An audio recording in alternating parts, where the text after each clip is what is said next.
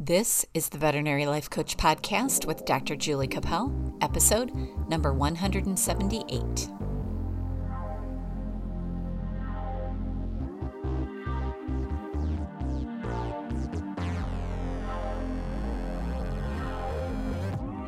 Hello, veterinary friends. Welcome to the Veterinary Life Coach Podcast. Today, I have an amazing guest for you.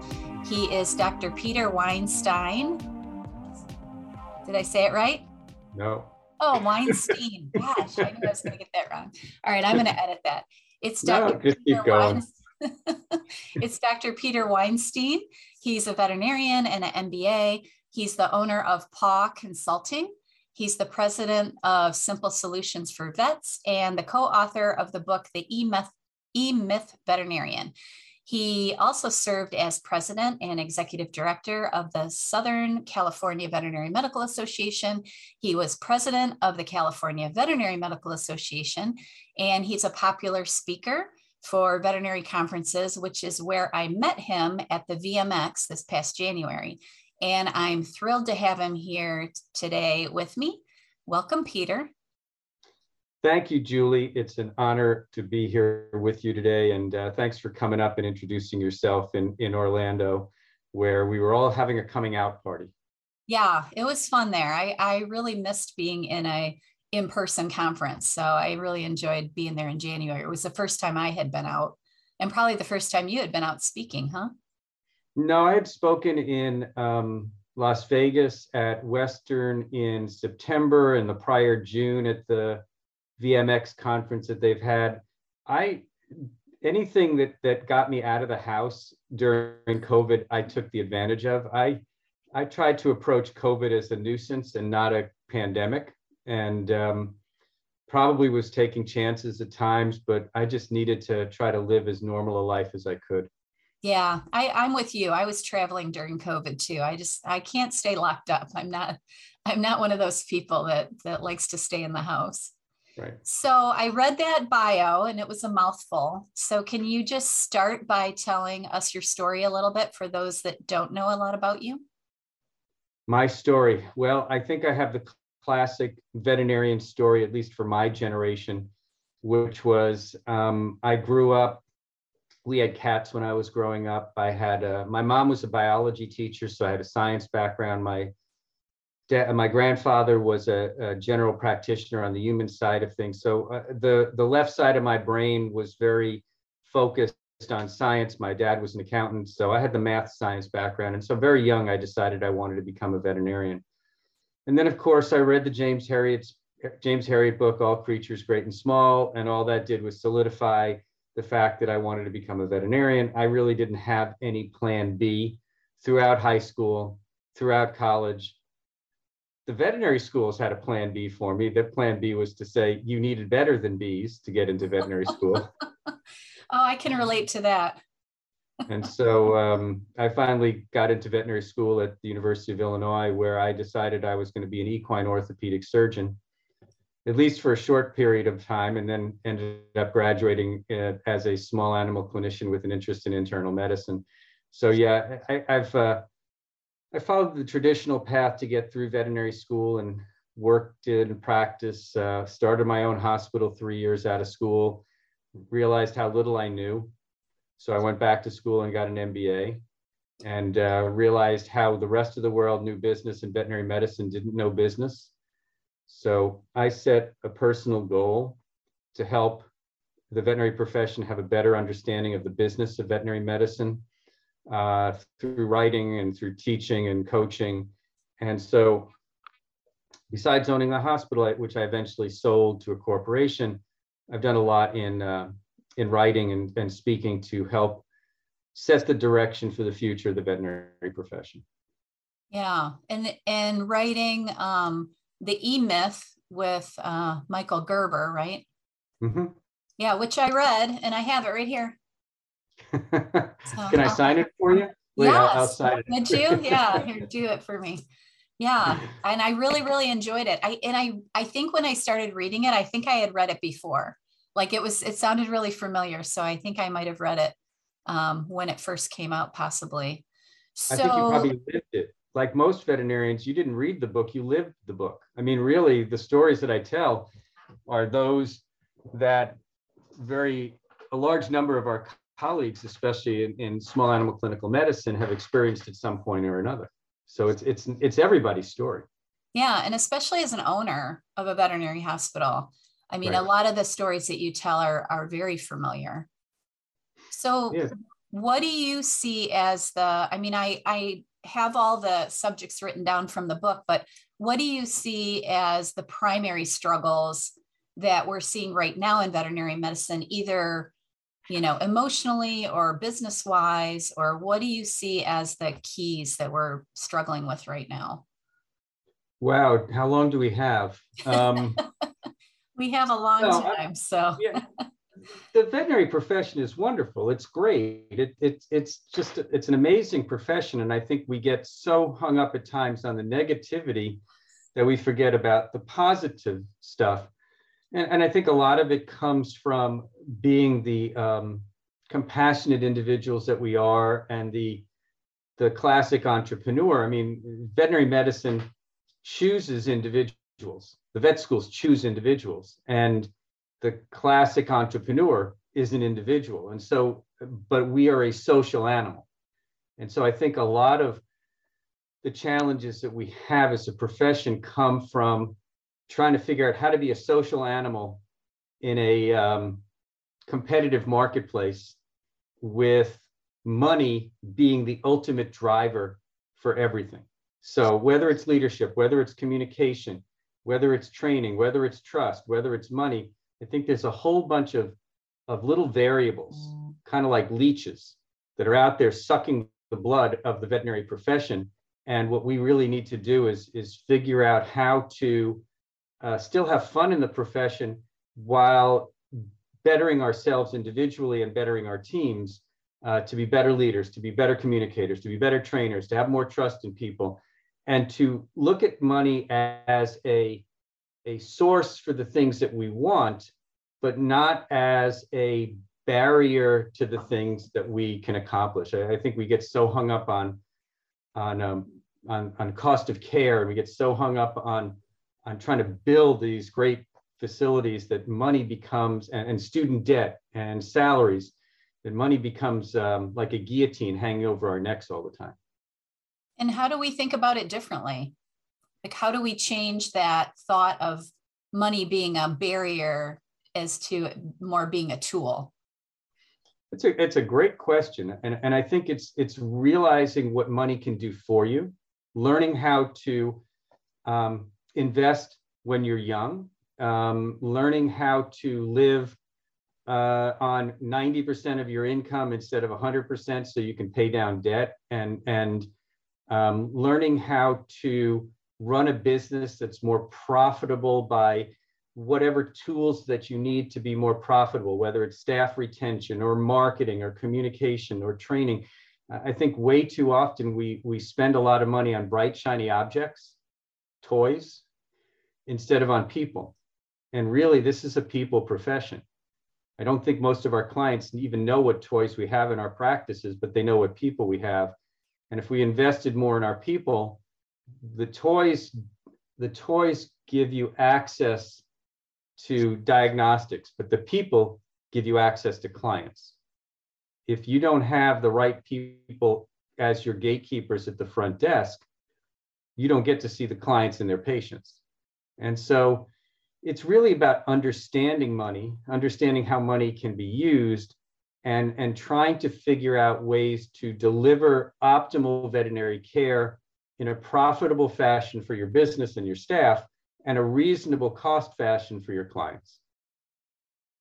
And so are you basically promoting that we turn our focus more towards educating our people, taking care of them financially? Like, what are those pieces? I know you explained some of that in the book.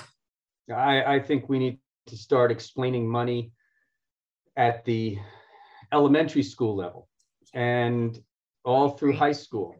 And I think every year in veterinary school, there should be some discussions on money. It's interesting. interest, compounding interest.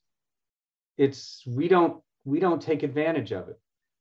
And we work against it because we use credit cards to buy things that have crazy interest rates. And we look at the statement from the credit card company that says minimum payment, and that's what we pay, which means we'll have 30 years to pay off our credit cards. But what we have to do is understand how money can work for us and how money can work against us. Now, I'm not an economist. I have a business degree that was more on the entrepreneurial side of things, but I really do think that we need to start educating our kids about personal budgets. And I think we need to understand and help our team, veterinary team, understand about personal budgeting and get them started on retirement planning when they're 18 so that they have something when they're 65 and they don't have to work till they're 85.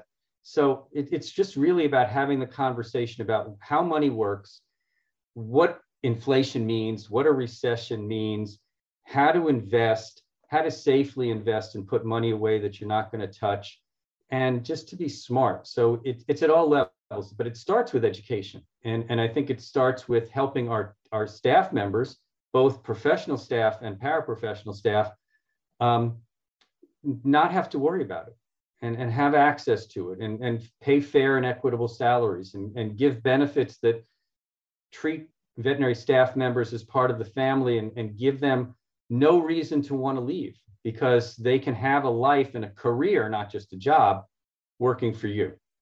Yeah, I totally agree with all of that. And I was fortunate that I had a dad who was an accountant and a mom who was a banker. So I kind of had that education, not from school, but from my parents who were not very well off when I was born. Like my dad was putting himself through college at the time.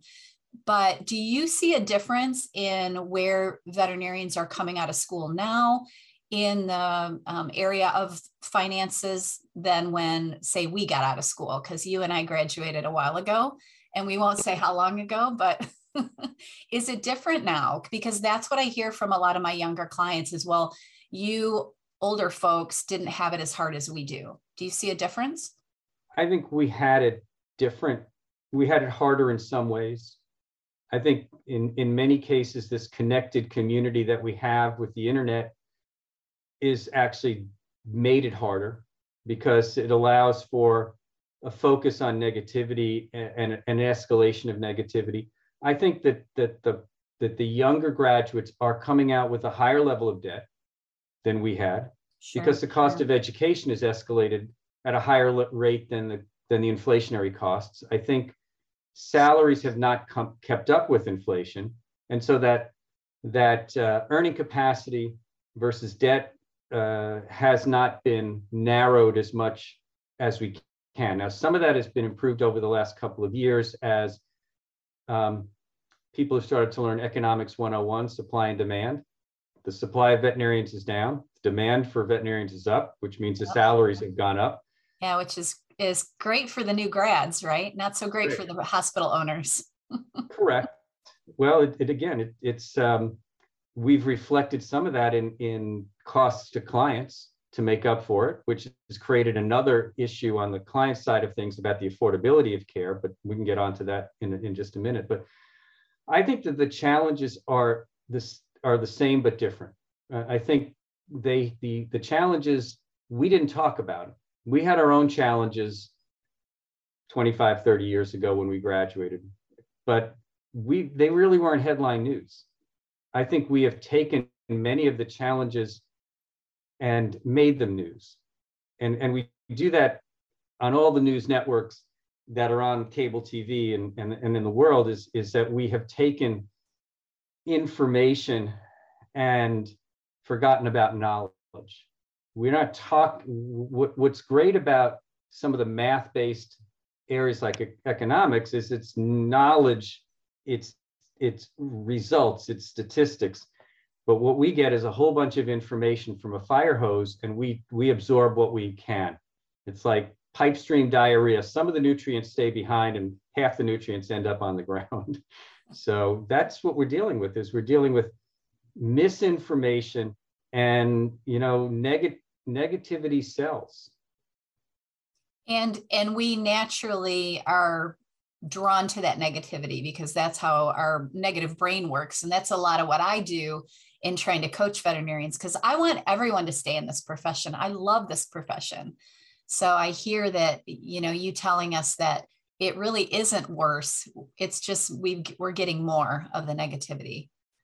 And there's so many positive things. Yeah. It's perspective, it's perception. And of course, if you go and work in a very toxic and negative work environment, it exacerbates the situation. Of course. And if all you read is how people are leaving the profession after 5 years and you're 4.5, then you think you only have 6 months left.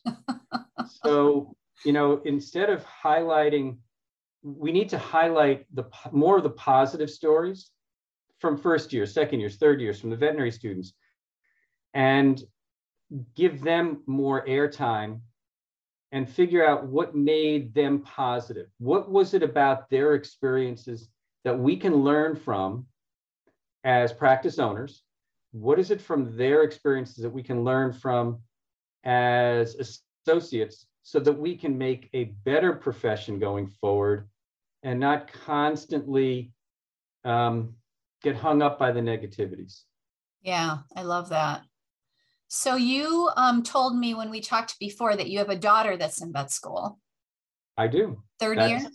Third year. It's I keep having a hard time wrapping my arms around it until she sends me a case and says, "What do you think's going on here, Dad?" And it's like, let me give you a call back. And I get online, or I take a book off the shelf, or I call, you know, phone a friend, do a 50-50, it's whatever hard to say I don't know to your daughter, right? Yes, it's not I don't know, it's I don't have time right now, but I'll get right back to you. It's like, yeah, I better find the answer and I better get it right. But yeah, no, it's really cool to have a daughter in veterinary school. I'm living vicariously through her. She's at Oregon State University in Corvallis. It's a gorgeous campus. It's a great place to go to school. And she's thriving. I think she's enjoying learning. She's enjoying the experiences that she's having. And I'm a little bit jealous. But on the other hand, I look forward to seeing her come out of school and have fun in what she's going to do, and whatever that may be. So, is it something that she was drawn to naturally, or do you think on some level you encouraged her to go in that direction? I would say it's nature and nurture. I had sold my hospital and was no longer in clinical practice, and she was 3 years old, 4 years old, 5 years old. She was young. Yeah. So she wasn't raised in a stainless steel cage or a run and having to work on Christmas and New Year's like my kids, right? Yes, like some second generation veterinary students. She got to go to the zoo with my wife, who's a zookeeper, and help out there. And she got plenty of exposure because of my various roles within the veterinary profession, and going to conferences and other things with me. But what I feel that I did was basically say, Brooke, you tell me what you want, and I will help you have opportunities. And but I'm not going to push you in one way or another. And I didn't encourage her. I didn't discourage her. She knew all the negatives. She heard the conversations that I had all the time on the phone with colleagues. She knew the cost of education. She knew the debt situation, but she made the decision on her own. So I think part of it was my gene pool, maybe some of my cesspool, I don't know. But I think part of it was just exposure, growing up with pets. And yeah, so I've been a supporter, but I haven't been an encourager or a discourager. I love that. Yeah, because I really think that there's so much discouragement right now in this profession that I think that if we can figure out a way to offer the opportunities and the positive side of it to new students coming up rather than discouraging them, because I used to get really angry when vets would tell me not to become a vet. And I don't want that for our people that are really interested. So. Yeah, I remember my guidance counselor in high school basically trying to convince me to become an RD, a real doctor. And Right. I said, not an option, not a discussion. Don't want to deal with people. Want to help animals. And so I think we have a lot of people. I think the Merck study that came out in February reiterated the fact that only 50% or less of veterinarians, 50% or so of veterinarians would not encourage a friend, a colleague, or a family member to become a veterinarian, which means half of our colleagues are encouraging them to do something else. And that's disheartening after spending as much time as you and I have been in this field, to know that there are others who are focusing more on the challenges instead of the opportunities. I mean, there are so many opportunities that we have and different things that we can do. I mean, I've recalibrated myself a number of different times over the years, as have you. This is a no limits profession that truly can make a difference in the lives of people, pets, food animals, One Health, zoonotic disease, public health. I mean, I can go on. I think we get so hung up by bad experiences. It goes back to what you were saying before. Our reptilian brain tends to drive everything. I think once you get into vet school, you need to have your reptilian brain removed. That would be nice, right? Yeah. Can you imagine how much easier your life would be if you didn't have all those negative thoughts? Yeah, no, I'm with you. It's and I'm not to say that I don't have negative thoughts and say negative things, but I really would love to figure out how we could focus more on self-advocacy and cheerleading and not self-beating. I mean, we beat ourselves up, we beat others up, we don't always say nice things about our colleagues. And you know, and as you're well aware, we tend to have a very negative work environments as well, which only exacerbate. God, I've used that twice already in 20 minutes. That's okay. It only worsens the negativity. I think we pile negative on top of negative. I haven't been in an exam room as a clinician in a while, but I remember all of the negative conversations and all of the negative outcomes, which again goes back to your reptilian brain and defense mechanisms. But it's not to my benefit to do that. I really wish I could go back and make a book on all the positive outcomes. And sometimes those are the things that we need to focus on. In fact, those of you who listen to this call, get yourself a gratitude journal or whatever you want to call it, and start to make notes of the positive outcomes, the fun events, the positive things that happen in your practice on a daily basis, and try to flush out those negative things and not be those that don't carry those around with you. Yeah, and I would add to that, and this is something I think is an advantage to the way it is now, is we have Instagram and we have our cell phones. And so when the cute puppies and kittens come in and you're having a good time and you're on the floor and you're loving your job, take a photo. And then when you're feeling down, go back and look through those as well as your gratitude journal, because I think we really do. You know, you have one bad experience in a day and you have, 30 awesome ones, and then you focus on that one negative. And that's when your brain goes to that place of our job sucks or whatever. So tell me a little bit about the E-Myth and how that all started for you. So I was a couple of years into owning my hospital, and I didn't know what I didn't know until I owned my own hospital. I would 100% agree with that. I really thought I was excellent at everything until I bought my hospital. Right. And mine was a startup. So I didn't have a lot of room for error because, every penny that came through the door paid the staff, and then maybe there was a penny left for me. So I was attending continuing education programs on practice management to try to learn what I didn't know. And one of the speakers suggested reading The E-Myth Revisited by Michael Gerber. So I read the book, and a couple of different times dog-eared it, highlighted it. And then I started to attend some of the local educational meetings that Michael was giving in LA and Orange County. I like to joke that I was a Michael Gerber stalker.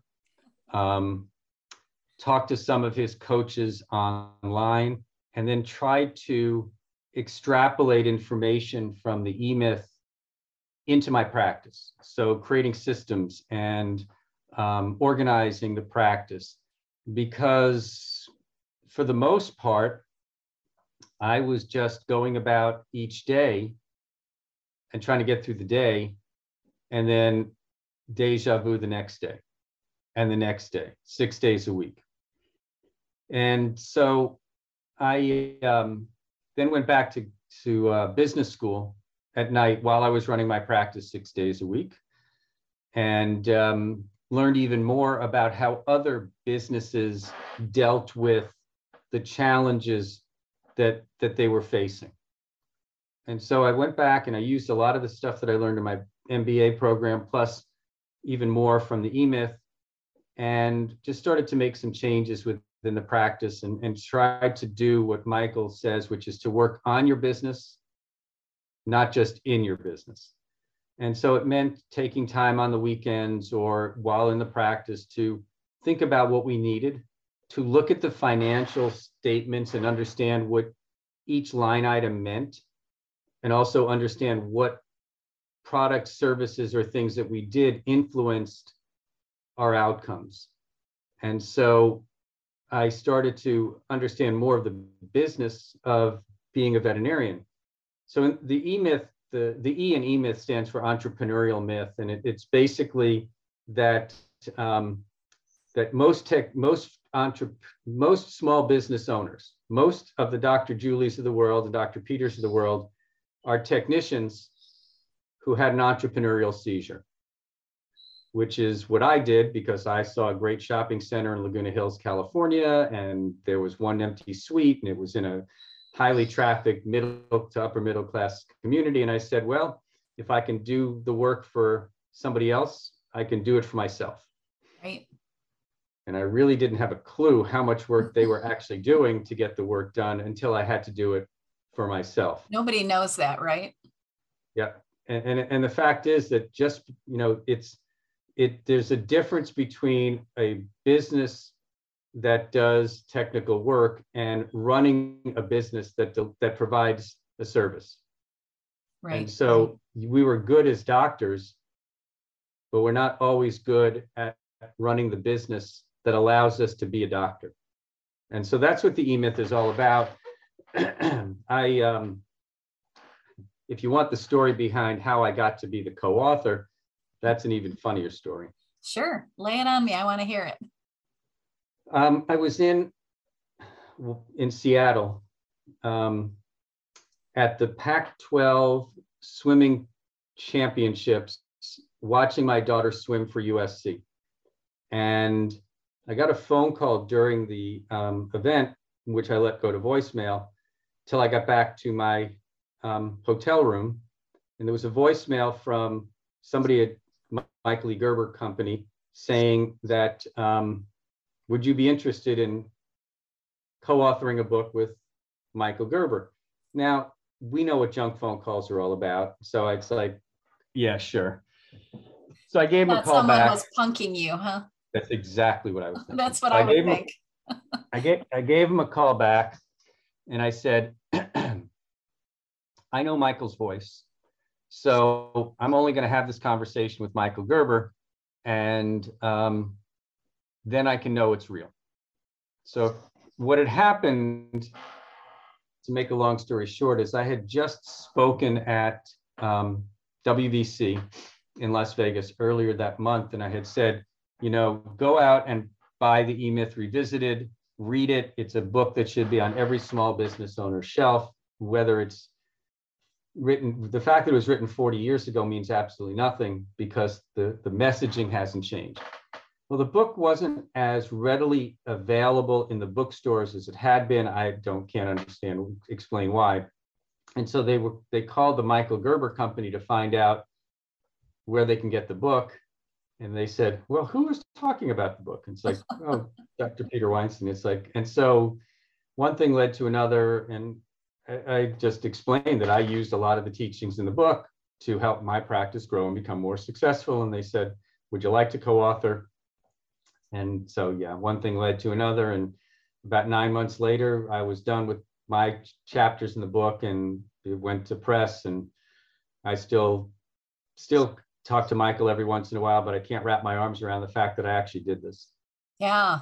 And it's a really good book too. I would encourage everyone, because before we were going to do this podcast, I wanted to make sure I read it. And as I was reading it, I'm like, I know I read this before, but I had all these ideas and things to talk to my manager about. So there is a lot in there. So well, thank you. Let's just pick one or two things from the book that you think that you would like people to know and give them a little taste. Because you talk about business planning, money, which we kind of already talked about a little bit. People, you call it herding the cats, I think. Associates, then, having patience for our clients and patients. So let's pick like one or two really cool things to let them know that you talk about in the book. Well, I think if you want to look at small business success, the foundation for small business success is leadership. That's the cement that you build your business on. But there are, what I like to say, 4 pillars that you can frame your business around. A vision, which is what you want your practice or business to look like when it's working at its optimal. A mission or purpose, which is why you get up every morning and go to work. Core values or standards, how you're going to behave when you deliver veterinary services, and then the standards of care within your practice. So a truly successful practice has a vision, mission, core values, and standards of care. It gives it, and everybody on the team knows what they are. Because otherwise, if you have no direction, you've got a job. If you've got a vision and a purpose, then you're really heading towards something down the road. And you're doing it with a feeling of what it's going to feel like and look like, with a value statement that says, hey, this is how we're going to behave. This is how we're going to act. And anything outside of those standards by our clients or by our staff is unacceptable. And then, of course, standards of care help you clearly define how you're going to practice veterinary medicine, which isn't always very clear, because we change how we practice from client to client based upon what car they drive or how they're dressed. You laugh, but tell me it's not the truth. It can happen. It took me a long time as a young veterinarian to try not to do that. Your brain still wants to do it. You want to prejudge people by the way they look or the car they drive. But I learned very early on that I just had to practice the medicine I practice and offer the high quality and let them make the decision. And then not judge them based on what they could or couldn't do. Because I think that's where a lot of our pain comes from, is we think people should do or must do, or, we fight this like we know best kind of thinking. And I think if you can just say, this is our standard and this is what we offer, and then allow the client to decide, it's so helpful. And then just go with that. So tell me about that. I kind of went off towards the clients, but tell me how you feel about our relationship with our clients. Well, if you read the internet these days, the last 2 years have started to put it's almost like our clients are the Ukraine and we're Russia, or they're Russia and we're the Ukraine. Yeah, it's like they're the enemy, right? Right. We're in battle with our clients. And I think you're probably more versed in this than I am, but there's a lot of mental health issues going on out there as a result of the COVID and the pandemic situation. And I think everybody's nerve endings are really raw. And we tend to hyperreact, to everything. So I think we've been pissed, our clients have been pissed, everybody is pissed at one another, but we have to recognize that the clients are the ones who pay the bills. And we've been in a contentious relationship because we've had at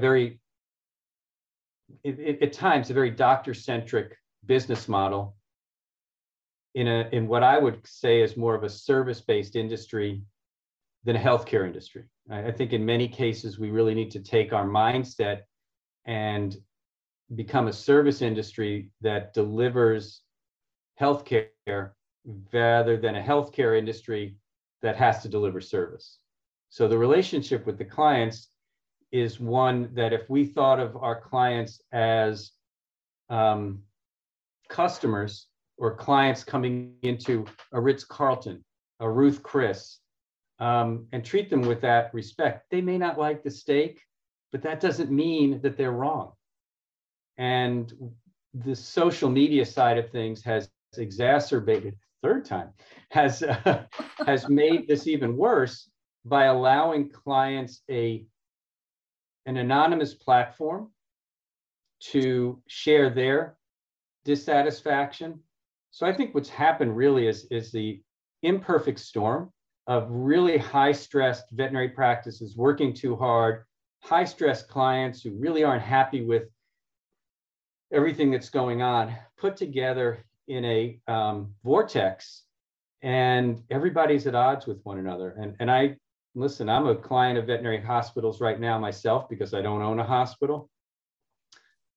I think we can all be doing a better job from a service standpoint. I think the veterinarians and their teams are doing the best jobs that they can, but I think we need to start to think about, can we focus more on the client experience so that we are giving clients a positive experience?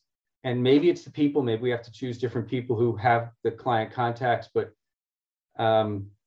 we've really been in a very challenging situation the last 2 years. And I think we have to start to change that going forward. And there may be some mindset changes. And maybe we have to stop trying to be everything to everybody and try to choose specific clients or client types that meet our standards of care, meet our vision, meet our core values. I think sometimes when you try to be everything to everybody, you end up being nothing to everybody. Yeah, so, I agree with that. And you say, you and Michael said something in the book about getting the clients you deserve.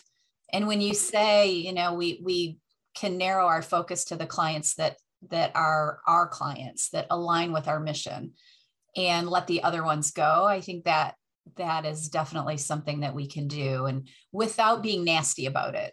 Right. And getting angry about it. You know, these are our people. These are probably not our people, and hopefully another hospital can serve them better. I mean, as a consultant, and I don't know where it was published, but if you want to look at Pareto's principle, I think AVMA or somebody published in the past, 20% of our clients give you 80% of your profits. Yeah.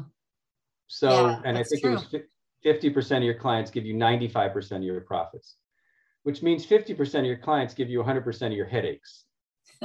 So if you took really good care of 50% of your clients, you wouldn't have to work as hard. They would be happier, your team would be happier, and you'd probably get home on time. But instead, as we talked about earlier, that 50% of your headaches is what you bring to the dinner table, which is forcing you to have a second glass of wine instead of just one, or second beer. So I really do think we need to start to take back control of some of what we do, if we can, and start to decide how we want to practice veterinary medicine. And it shouldn't be the same way that we did it 2 years ago, and it shouldn't be the same way we did it 20 years ago, and it definitely shouldn't be the same way that James Herriot did it 100 years ago, or Noah did it 5,000 years ago. Yeah, and that's absolutely true. And I would add to that process of change in your practice is kind of painful, but if you can roll with it, especially if you're the owner that's been there for a while, if you can let the young associates come in and change you in some way without getting offended, it will make your practice way better and your life way easier. And I understand that struggle, because when you're the owner and you think it should be done a certain way, it's a little hard to change. But I think that in all aspects, change is mostly good. Mostly good. I read somewhere that the area in the brain that lights up during change is the same area in the brain that lights up during extreme torture.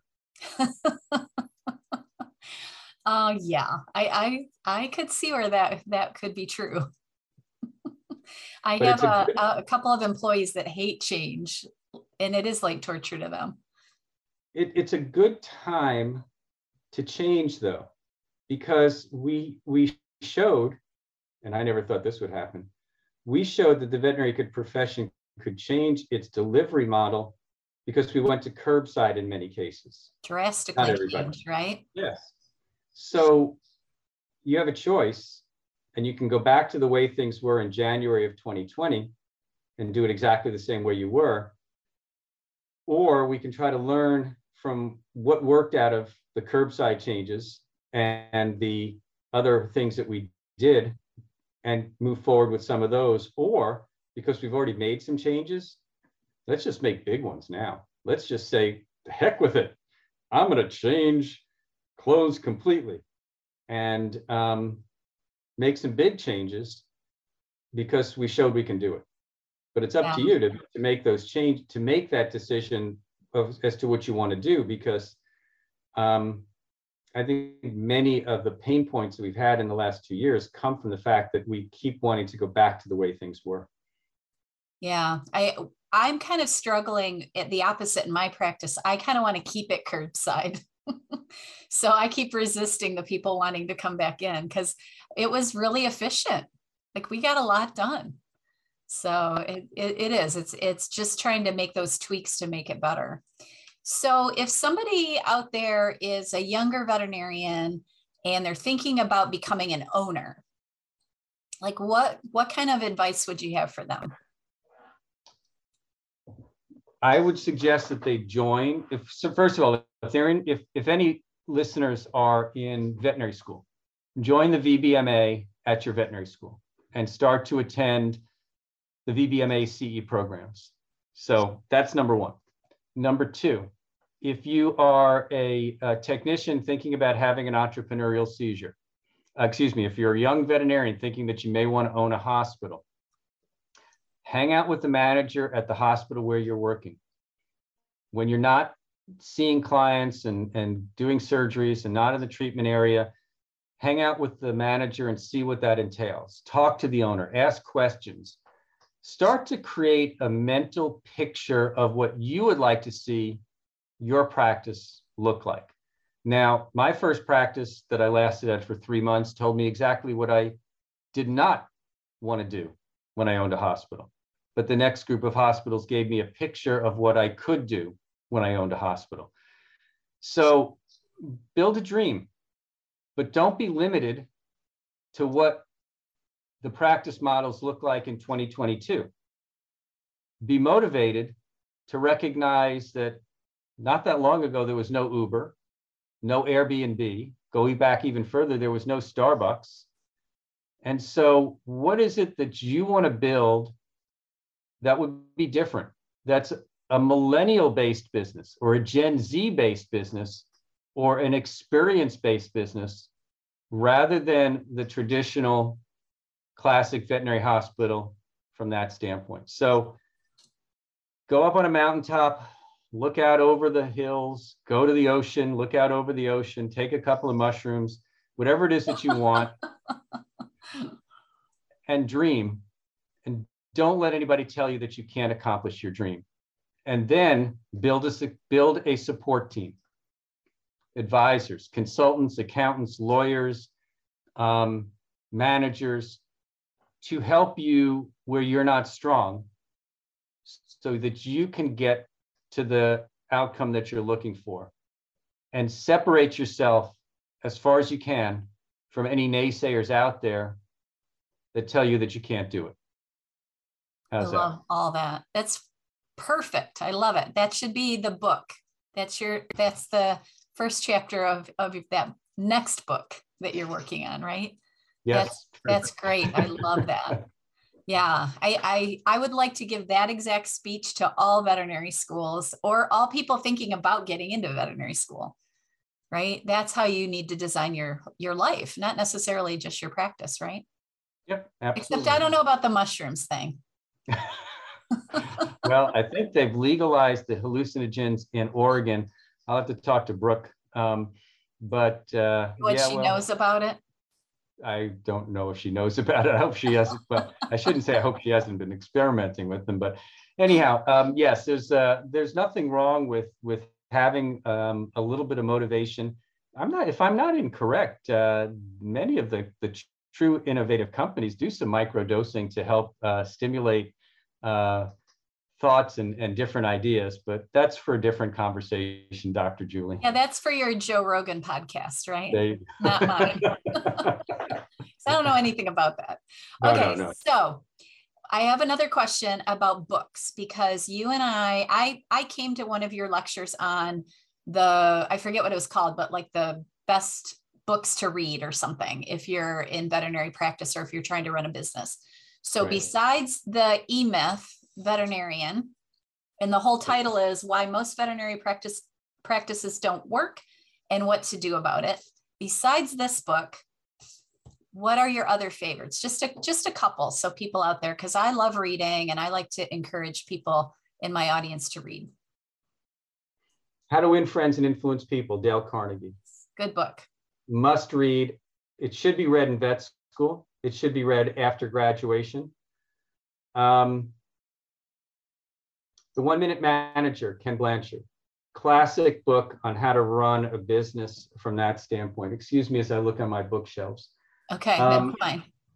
Jack Canfield, The Success Principles, how to get from where you are to where you want to be. Jack Canfield, Chicken Soup for the Soul. On the veterinary side of things, on the business side, the 5-Minute Consultant, Blackwell's 5-Minute, what is it called? The 5-Minute Veterinary Practice Management Consultant. There's about 150 authors that give you all sorts of ideas on practice management. I love reading biographies. Oh, John Wooden on leadership. John Maxwell. John Maxwell's great. Yeah. And John Wooden.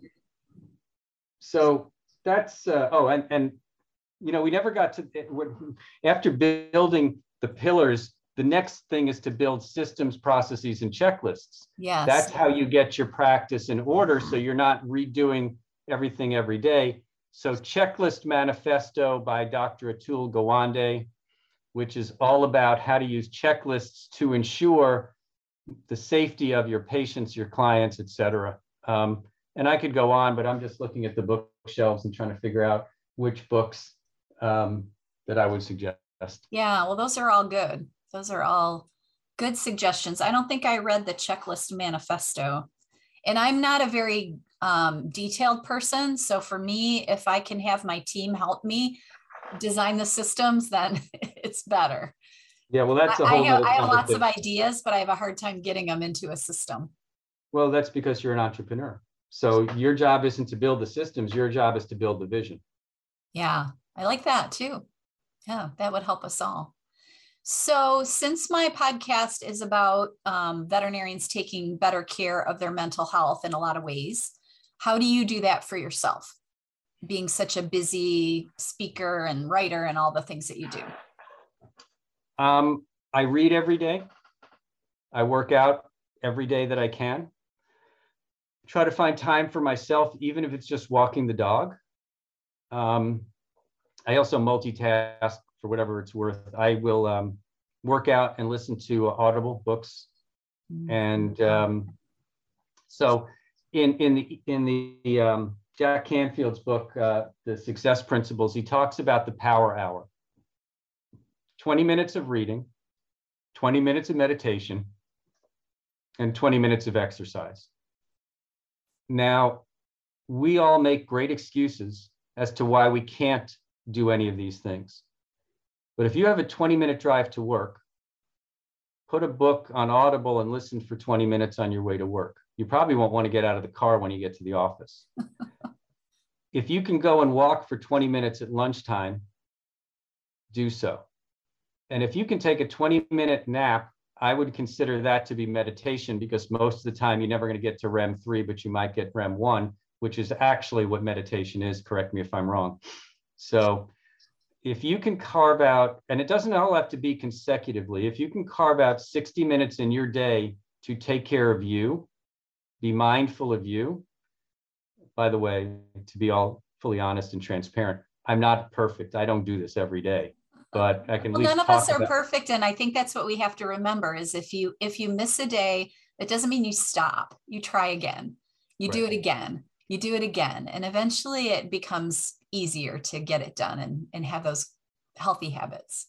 Right. And so, I mean, as much as I miss going to the gym, I think there's a psychological issue where I hate when I'm sitting at home after the end of the day and I haven't had a chance to go work out for an hour. And I think as soon as, whether it's an endorphin need, I don't know. But anyhow, if you can break out 3 20-minute sessions, great. If you can do it all in one time, great. But find at least an hour per day for you where you don't think about work and you think about you. That's my message. That. Beautiful. Perfect. It's great. So is there anything else that we missed? Anything that I didn't ask you that you think that I should have, or anything else that we need to get out there into the world? And it doesn't mean that we can't do this again, but before we wrap up this podcast. No, my only message to my colleagues is we need to take care of each other. And I think that we need to be sensitive and sensitized to the issues that are going on around us. I think sometimes we're pretty oblivious to our teams and we're pretty oblivious even to ourselves. And so the world isn't taking care of us. We need to take care of each other. So be sensitive, phone a friend, check in with people, check in with your team. I can't remember who I heard this from, but we should be routinely doing a checkup from the neck up. That's probably a life coach line. Yeah, it probably came from one of us. Yeah, and but we need to take care of each other. And I think that the role of organized veterinary medicine in many ways is advocacy, not just at the regulatory level, but at the personal level. And so we really should be helping each other take care of each other. That's my only message. Yeah, I love that. And I always tell people on my podcast that if you need something, ask for it and don't suffer in silence, because I think sometimes we are either brought up or it's just inbred in us that we need to be perfect and everything needs to go well and that we're not supposed to make mistakes and bad things aren't supposed to happen. Like we have this story in our head. And if we understand that we all have that, and we all struggle with that it's going to make it easier to reach out for help. And that's why I like talking to people like you on this podcast. And for you to say that is powerful because people know that you've had some negativity at times and you've had to learn to take care of yourself. And I think that is what it's all about, is just that, group dynamic of taking care of each other. So I love that.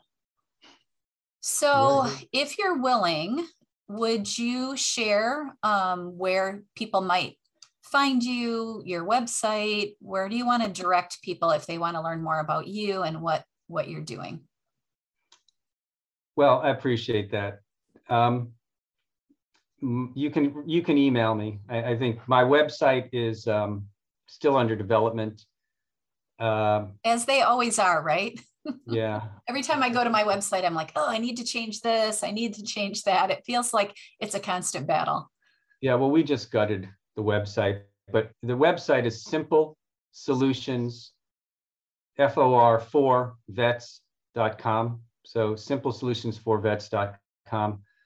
My email is paw@simplesolutions4vets.com. Perfect. That's my initials. So awesome. I love it. So is there any last words, a quote you like before we wrap up? A quote I like. I know that's hard. I'm putting you on the spot with that one because that's something that's really hard to think of. There's a quote that was, and I don't know why this just came to mind. I had this, I've got 2 quotes. When I was growing up, I had a quote from Henry David Thoreau, something to the effect is the only obligation that we have a right to assume is to do what we think is right. Love it. And right below that was from Bruce Springsteen. It's a town full of losers and I'm pulling out of here to win. That's perfect. It couldn't be any better. Well, I just thank you so much. This has been so much fun. I had a really good instinct when I decided to get up after that conference and ask you to be on the podcast. It took us a few months to get here, but I'm really excited that we did. I love all the things that you offer. I really love the book. So anybody out there that wants to read the book, go to Amazon and get it. And if you need any help or you want to share anything, you can email me or email Peter. Thank you so much for being on the podcast. I really appreciate it. Thank you for the invitation, Julie, and to all the audience out there. Take care of yourselves, and look forward to bumping into you at some live veterinary conference somewhere around the country or around the world. I'm all for group hugs, so hope to see you all soon. Yeah, we're all ready for those hugs right now, right? Me too. I'll take a hug anytime. All right, everyone, have a beautiful week and take care of yourselves. Bye. Bye, Peter. Thanks. Bye, Julie. Thank you.